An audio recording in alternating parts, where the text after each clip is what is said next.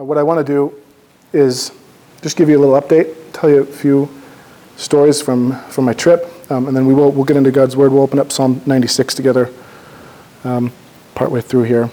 But I just want to share with you what God did. One, again, thank you for praying. Okay, I was, as trips like this can possibly go sometimes, everything was pretty smooth. I was safe the whole time. I was healthy the whole time. I feel like that's something God has done, has blessed me with. It's not that I have a strong stomach, but for whatever reason, Montezuma's revenge has never come hard at me when I've been in these places, and that's been nice. I appreciate. I think it's a result of strong praying on the support side, so I appreciate that. The church there, the feedback was that they were very encouraged, that there was a lot of just really sweet times that we had together there.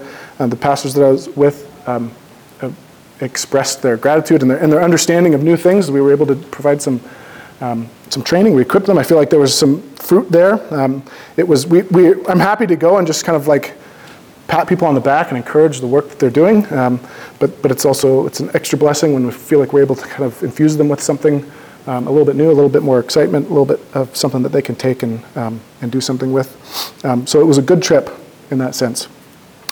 Continue to pray. We did see a little bit of fruit, but I would say that one of the designs of the ministry is that I wasn't really there with the express purpose of seeing people come to Christ. That's not like the top goal and the main goal of the trip. We did, but I was there ultimately to encourage and equip the church that was there. I say multiple times when I'm there, I am not called to Africa. God has not sent me as a missionary to Africa. If he does, I need to live here and move here. I'm not called here. I'm called to Boise.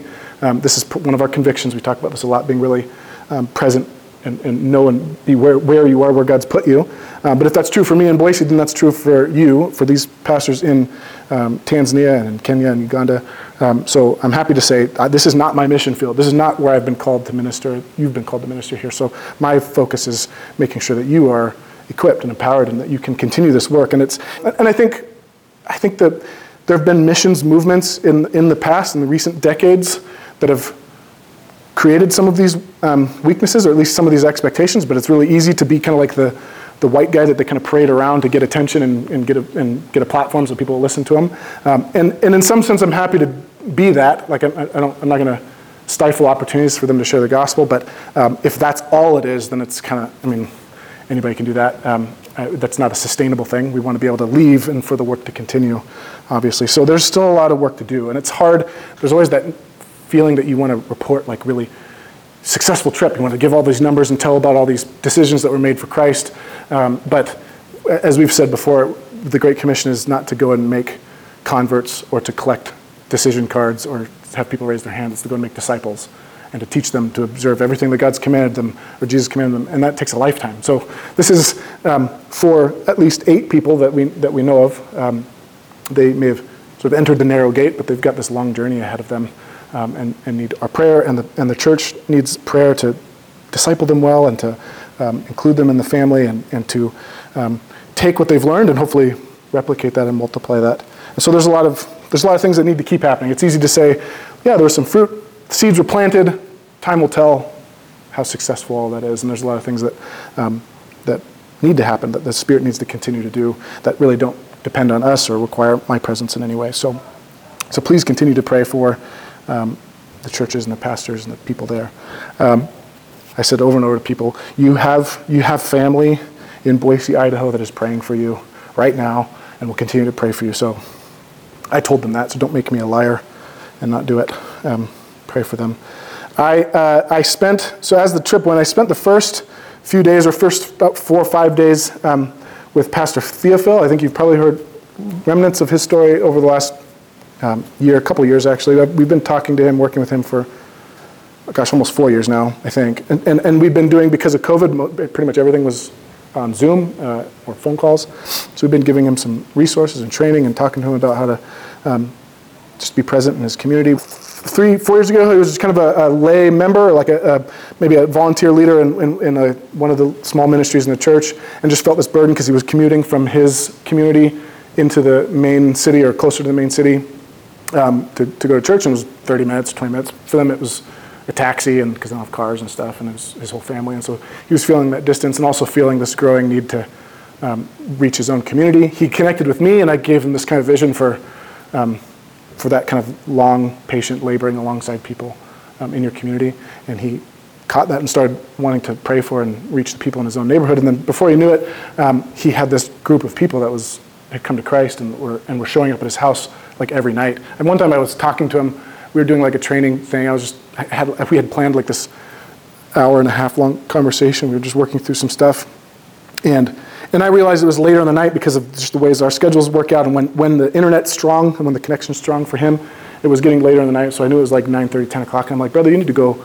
It's time. You need to go rest, go to sleep, whatever. And he goes, oh no, I've got these people that have come. They've been in our house waiting for us to be done. And they come every night to pray and to read the Bible together. It's like, he had this group. And to me, that was just so wild and beautiful that he opened up his home like that, and that these people were coming and they wanted to be there and wanted to learn, and he was spending time, and that they were just waiting for us to have our conversation on the phone. So I felt even worse. I said, get off the phone now. Anyways, that turned into a church. There's about 50 people or so. This is who I spent time with.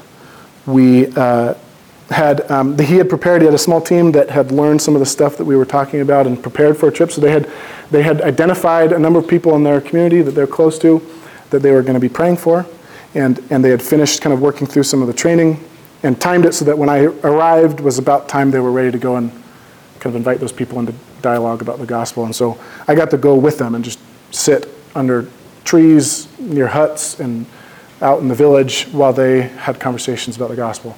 I didn't have any conversations with them about the gospel. I don't want to. I'd say an ideal trip would be me not doing anything except for just praying for them, encouraging them afterwards, maybe interjecting here and there if I can help, if they're not sure about something. But the best trips are the ones where I'm not doing anything and they're doing everything. And so it kind of went like that for the most part. And I was able to interject here and there. I was able to nudge them one way. Just the opportunity to be with them and watch them converse. While kids are running around, all this stuff. So it was really sweet. I got to be in a lot of those conversations, and it was really, really encouraging. One thing I found myself saying a lot in those conversations, or if I had a chance to interject, one of the things I had to say a lot was try to talk them out of it. Let's try to talk them out of it. I don't know if it's just the culture. I think partly maybe the fruit of the ministry, where they're not coming at them cold. It's not like a knock on the door. Can I talk to you about Jesus? Cold turkey kind of conversation. That's something that they've been prepared for. So usually when we're there, it's been months of praying for them and talking to them about it. It's not like a hidden prayer. We say, go tell them you're praying for them and engage them in these dialogues so that they're kind of ready. You know what I mean? So when we get there, most of the time they know what's up. They know what's coming. They know what they got to do. The Spirit's led them in that. They've figured it out. And so just sharing the gospel, it's almost kind of easy. I don't want to say easy. There's a lot of difficulty to it. But it's almost like they're ripe and ready. And so what I found myself doing is saying, try and talk them out of it.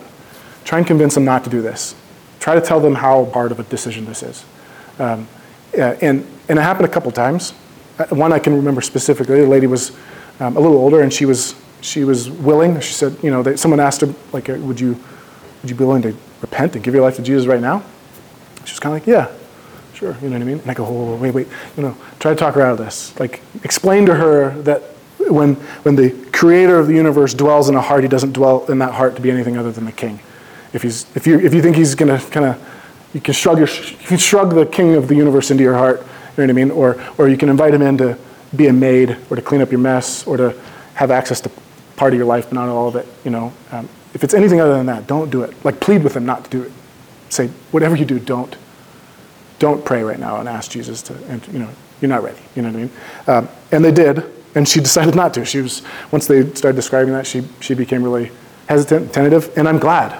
And it gave us an opportunity to talk about what we were just saying. We're not here trying to get raised hands. We're not out trying to just get quick decisions.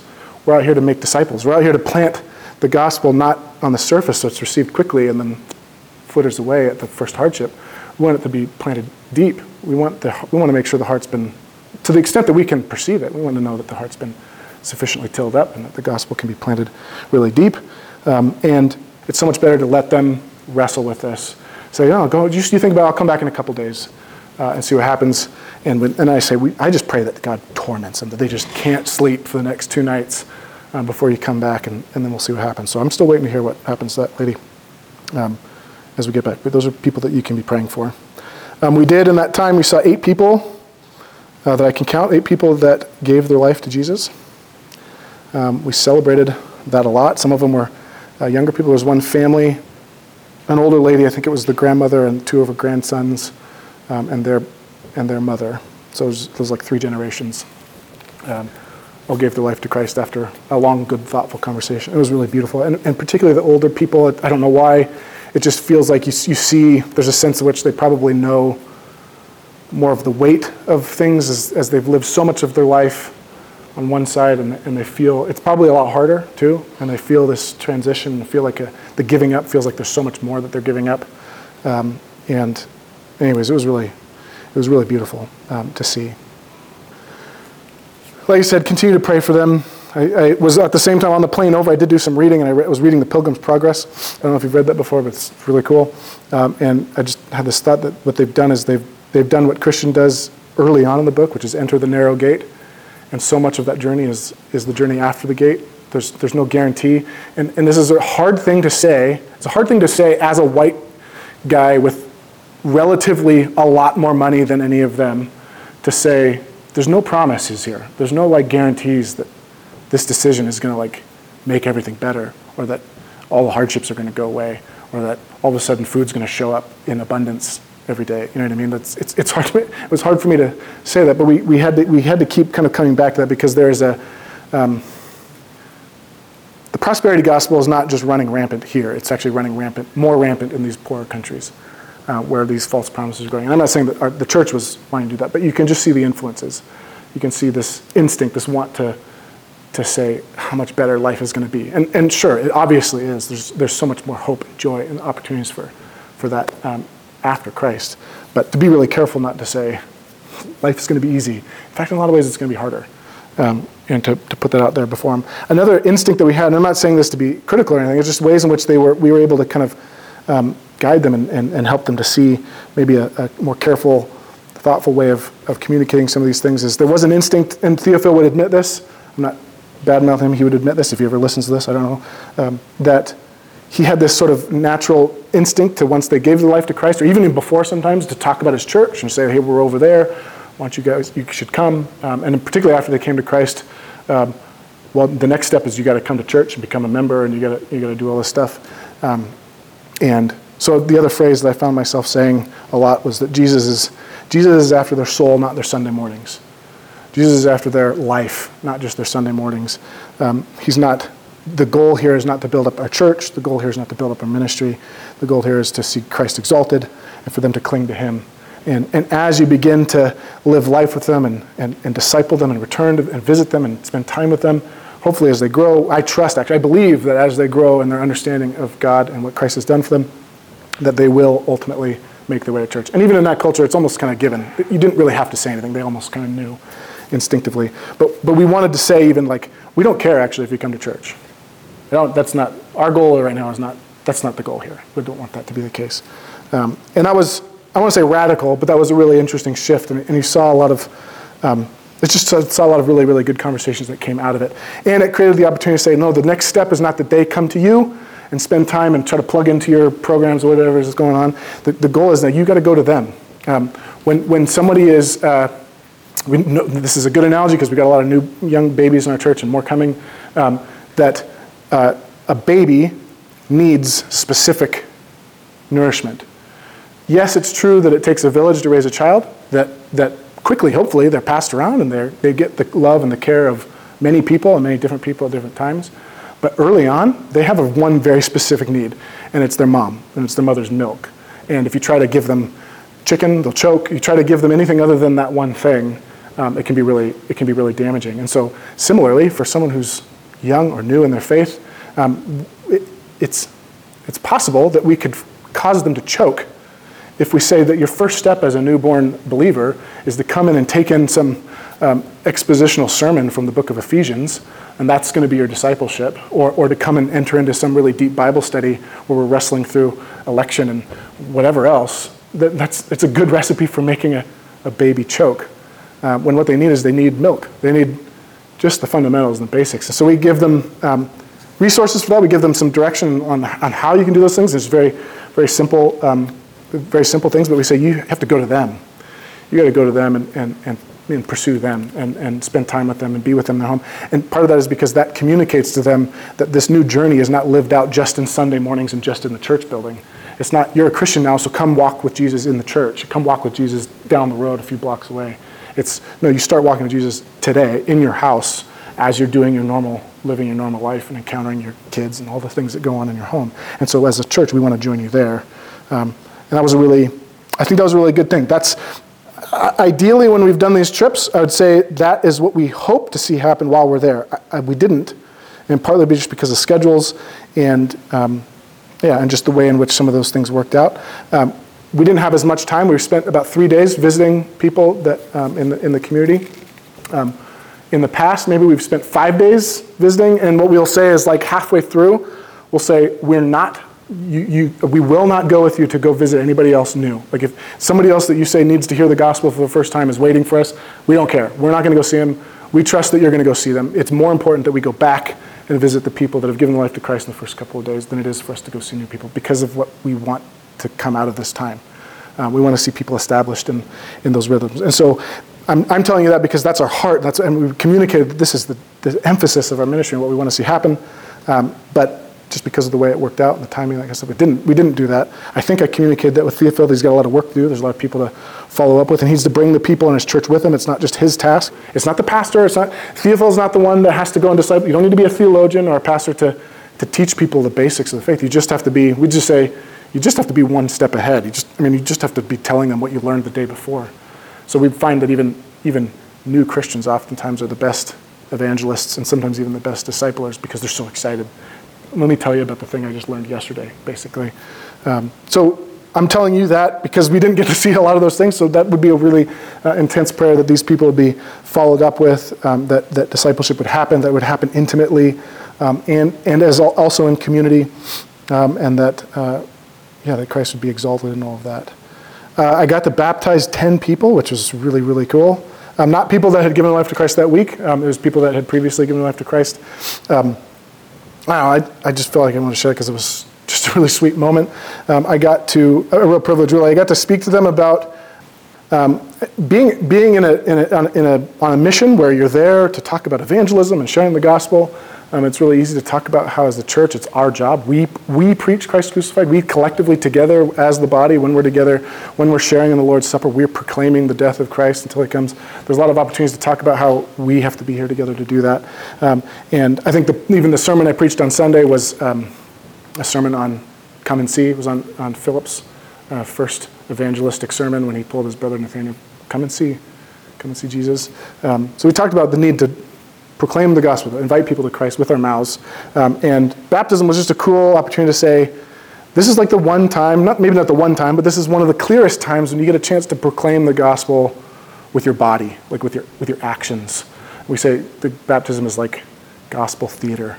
It's when you put it all on display and you show with your posture and your physical body the death of Christ, the burial of Christ, and how you've identified with him, and then also the resurrection of Christ and how your hope is in that resurrection with him as well. And that was really neat. I think they understood that, and there was a lot of celebrating, a lot of singing.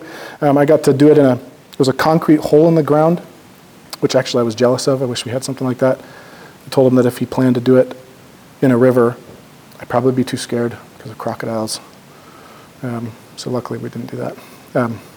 So then after that, we did, that was about 4 days plus a Sunday worshiping together and fellowshipping together. And then Pastor Theophil and I got on a plane, or a few planes actually, and hopped around to another smaller town in Kenya where there's a Pastor Alfred there. And then 2 other pastors that we've been working with in Uganda that we said, here's some money, catch a bus, try to join us, because it was just too hard for us to get to all those places. And they did. And we'd said, we don't want to travel alone or to do this ministry alone, so just pick a leader to come with you. We'll pay for him as well. We got hotels for all of us. And we basically had 2 nights, 1 full day, and then a couple half days on either end to be together. And that was really, really sweet as well. And these are guys that are a little bit, they're doing the same things that Theophil did starting 3 or 4 years ago, just not quite as far down the road. So it's just a good opportunity to get them together and encourage them. We spent basically a full day just training, just talking about kind of the arc of the ministry and just the shape of it and what it is we're trying to accomplish. I think they were informed by some of those things, inspired. They came up with plans to, as they go back, groups of people that they're going to gather together to start learning and identifying people in the community. They're going to start doing those things. So there's a lot of potential seeds for more ministry that could really start to multiply really quickly after. I think I was getting messages about it just yesterday of people that they want to start training and doing this with. So you can pray for them. What we continue to encourage them to do is, I'm just giving you some of these little mantras that I throw around while we're there. One is, leaders go first. To be a leader, the word itself means that you're in front and you're going somewhere and you're bringing others with you. Leaders don't say, go and do those things I've never done before, but just go and do them. And so we're constantly saying that in order to train people, in order to lead the people in your congregations, in order to see a church full of members who are all equipped to pray for and share the gospel with their neighbor, you have to do it first. And you have to do it in a way that they can replicate. So when pastors in these places, when they lean on really heavily the crusades and street preaching and big kind of evangelistic gatherings where they preach to as many people as they can with the speaker, I say I'm not saying God can't use those things and hasn't and won't, or that you should necessarily just stop doing that. But if you want to train people in your church to do it, that's not going to work because none of them can do that. And all they're going to do is watch you doing that and they're going to say, evangelism obviously is not for me, because that's all they get. So you have to lead them in it, but you have to lead them in something that they can replicate. So we say, even in these things where they're practicing how to have a conversation, constantly telling pastors, you have to learn. Pastors more than anybody have to learn to shut up. You have to learn how to not talk, how to listen well, how to ask questions, and to not jump at every mention of Christ and preach a sermon, because not only is that might not be effective, but that's an easy way to squash anybody else that's watching and their ambition or their desire to participate in this kind of thing. So you can pray that as they're doing these things, that they will remember that, and that they will lead well in there's a sense in which they have to embrace a kind of humility. It's almost like a lot of them are going back to the drawing board, saying, okay, there's something here that I have to learn like everybody else. You got to just learn this. And so we say, don't go, if you've never done this before, don't go train anybody. Go learn and do it yourself, and maybe just invite a couple people to join you, because you shouldn't be doing it totally alone. So you can pray that it would go, but it wouldn't go so in a rush, in a hurry. I'll tell you, we are not, our ministry, and I think as a church, it's not a numbers game. We're not after big and flashy and reporting big numbers. We're not in it for numbers. But I also know that there's an ambition that we have to do great things for God. And I don't want to be there a killjoy and squashing all their ambition to see great things happen for the kingdom. So there's this need to find a balance. And I'll give you the example. I might have shared some of this with maybe a few of you before. I don't know. And maybe you'll get it. But this is the analogy I give them. And it's a fun conversation to have, because it opens up new categories for them. It's always interesting to try to figure out how you translate all this appropriately. But what I did is I take a napkin and I unfold the napkin, and maybe it's so big and it's pretty thin, and I just say, okay, now imagine that this napkin was as infinitely wide and long as it needed to be, so that you could fold it as many times as you need to. And I want you to imagine if you folded this napkin 50 times, how thick would the napkin be after the 50th fold? I'm asking you. I'm curious if you know it, don't say anything. But if you don't, what would your guess be? If you were theoretically able to fold a napkin 50 times, how thick do you think the napkin would be? So it's something like 30 million miles. Yeah, almost.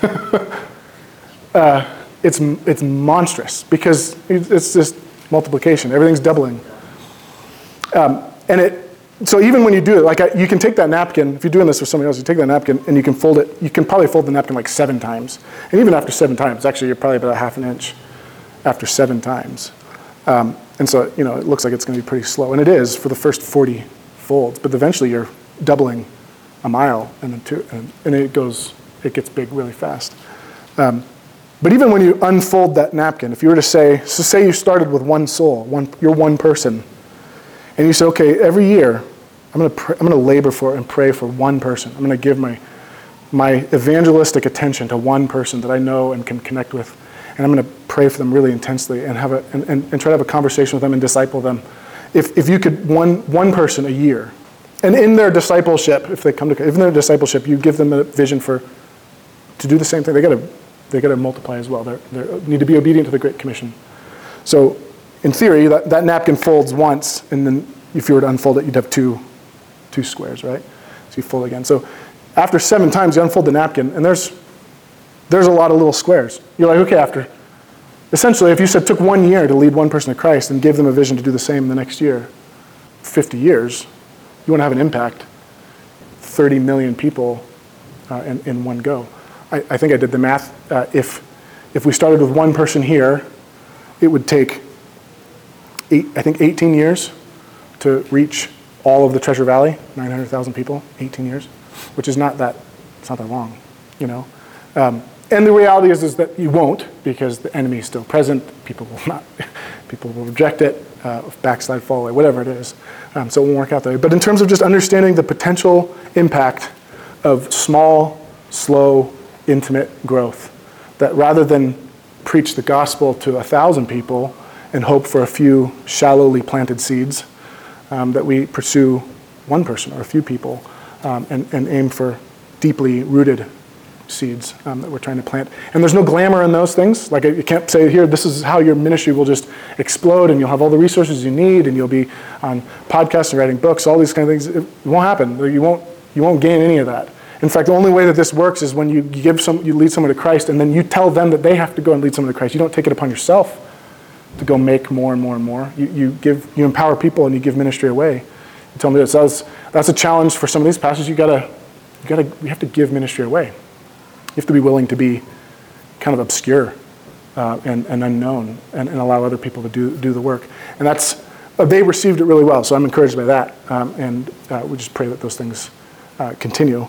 But that's kind of what we're after. And I've mentioned, I think even in our in our Discover BGC stuff, that CPE, that's the name of the ministry, Church Partnership Evangelism, has had big influence on even our church.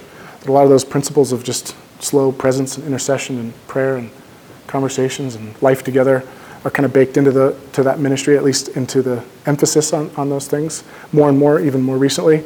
And so hopefully you can see that, and you can be praying along those lines that that people would kind of catch that. And it's not something that we'll be able to report on. It's not like I can come back and say, here's the 30 million, you know. But there's 8. And then maybe in a year or two, there'll be 30. They'll be deeply rooted, plugged in. They will themselves understand the depth and the beauty of what God's done for them, and they'll be eager to share it with others in the same way. So that's the trajectory of everything. That's what we're trying to do. That's why it's fun to talk about some of the little things that God did, but also continue to pray that those little things would turn into big things, not even right away, but just over time, and that the church would be encouraged and built up. So I turn to Psalm 96, and the question I want to ask is why go? Why do we go?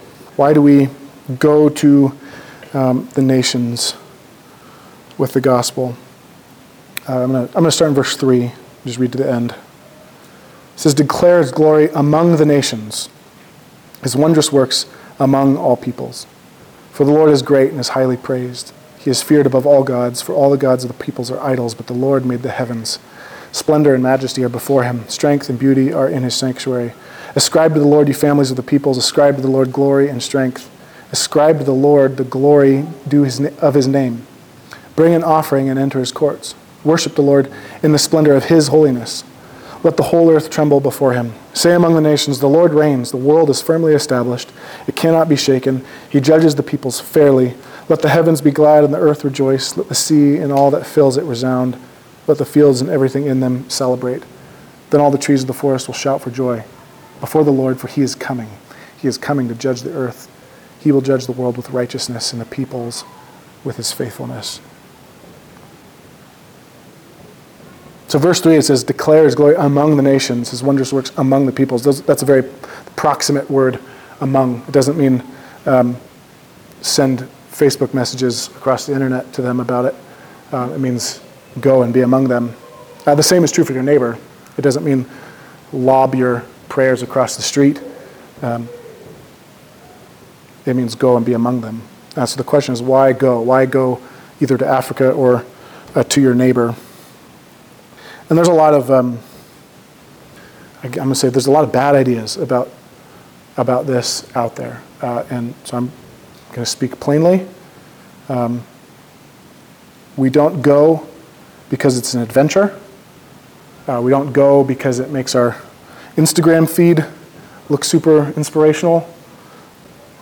We don't go because it checks off the missions box that we feel like we need to check off once every few years. We don't go because it gives us a greater sense of being useful. I've heard it said that, well, if you can be more useful on the mission field than you are at home, then you should go to the mission field. I'm not saying there's not some wisdom in that, but we don't go for our own usefulness. And we don't go for them. I said that a couple times while I was there. I said, I'm not here for you. I'm not here to see you. I'm not here specifically for you. I'm here to see Jesus, is what I said.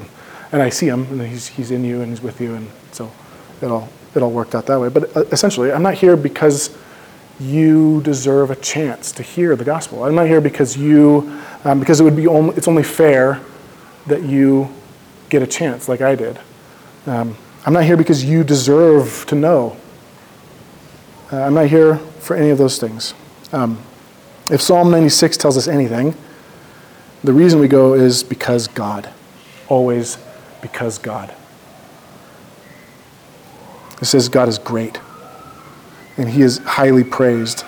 That every other god, every other idol, every other answer to people's suffering, every longing of people's hearts, everything that they cling to is worthless. Every other god is worthless. But our God made the heavens. I go because our God made the heavens. That God possesses, actually he owns and defines all majesty and beauty and strength. And so we go because we want to give God what is his. This is what we talked about in Ephesians. That his plan before the foundations of the earth has been to bring all things together in Christ, was to unite all of creation, the thing that he spoke into existence, that he is sovereign over and that he owns and possesses, is to bring all those things together in Christ. And so we go because we want to give God what is his. We're going because it's the glory of his name. It's already his, and so we go to allow him to receive ultimately what is his, what he has paid for, what he has purchased, what he is ultimately sovereign over already. It says it is the splendor of his holiness. All creation, it says all creation is worshiping God. All creation, the trees, the rocks, the mountains, all the creation is worshiping God, rejoicing, celebrating, and shouting for joy because the world is broken and cursed by sin, but the world knows better than we do that it belongs to God, and so it is giving God what it is due. And we, because we've been created with the opportunity to decide otherwise, think that we are better off without him. And so man has turned and separated itself from God, pursued wisdom on its own, pursued knowledge on its own. Creation is suffering under the curse of our sin, not its own. Creation knows and is known from the beginning who it belongs to, and so it worships. It worships. And so we go to invite all people to give to God what is his, which is their worship. We don't go because they deserve it. We go because God deserves the worship. We don't go because they deserve a chance, it's only fair. We go because God deserves their worship. Christ bought their life, paid for their life, so he deserves to be followed by them and to be worshipped by them. Now, I'm not saying that our love for people or that our care for people or compassion doesn't compel us in a way, or that we don't go because we love our neighbor. We do. I'm not trying to strip away all the warm feelings that we have when we are with people and we see people come to Christ. But if the reason that we go, whether it's Africa or our neighbor, is primarily because we think that they deserve a chance, I think we will be quickly disappointed. We will find that they, like us, are dead in their sin and are prone to wander and prone to look for other things. And even when they hear the truth, they're prone to twist it, and they're prone to corrupt it, and prone to use it for their own good and their own pleasure and their own power, just like we were. I'm not putting them in a different category, just like we were. And so if we are motivated by them, if we're motivated to give them something that they deserve, we're going to be quickly disappointed and quickly burned out. If we do it for people, if we do it for their praise or for their welcome or their honor, we will quickly be disappointed and we'll quickly burn out. The only thing that can sustain a mission that will be fraught with rejection throughout, over and over and over and over again, is if we are motivated by something that doesn't end, which is God's glory and God's goodness and His holiness. If we make sure, if it's always because He deserves it, then we can endure whatever, however long the flights are, however stiff the rejections are, however complicated the conversations are, hard the questions are, we can endure all of those things because God deserves their worship. So we will continue to persist. So we don't go because they deserve to hear the gospel. We go because Jesus deserves their worship. We don't go to show them anything. We don't go to show anything to the world about us or about our church or about our commitment to the kingdom of God. This has happened multiple times where they want to honor you. They want to say, we just are so thankful. We're so thankful that you've come all this way. It must be so hard to leave your family, to travel such a long distance, pay all the money that you pay to do these things. I'm just so honored. In fact, several people that are hearing the gospel maybe for the first time, they just are so happy that you're there. And it's those times that I want to leave. I don't even want to be in there.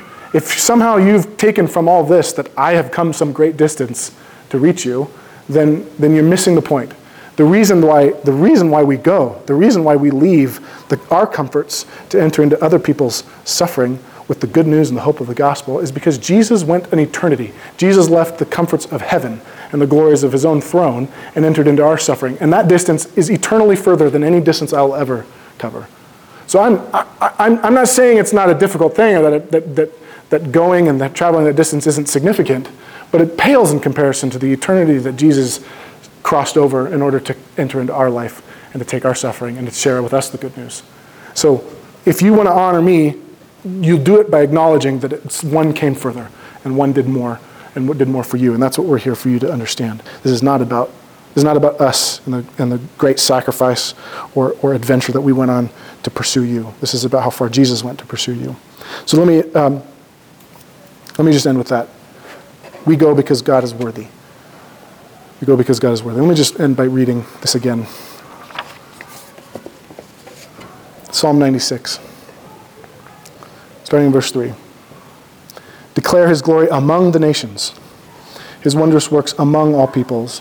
For the Lord is great and is highly praised. He is feared above all gods. For all the gods of the peoples are idols, but the Lord made the heavens. Splendor and majesty are before Him. Strength and beauty are in His sanctuary. Ascribe to the Lord, you families of the peoples. Ascribe to the Lord glory and strength. Ascribe to the Lord the glory of His name. Bring an offering and enter His courts. Worship the Lord in the splendor of His holiness. Let the whole earth tremble before Him. Say among the nations, the Lord reigns. The world is firmly established. It cannot be shaken. He judges the peoples fairly. Let the heavens be glad and the earth rejoice. Let the sea and all that fills it resound. Let the fields and everything in them celebrate. Then all the trees of the forest will shout for joy before the Lord, for He is coming. For He is coming to judge the earth. He will judge the world with righteousness and the peoples with His faithfulness. Amen.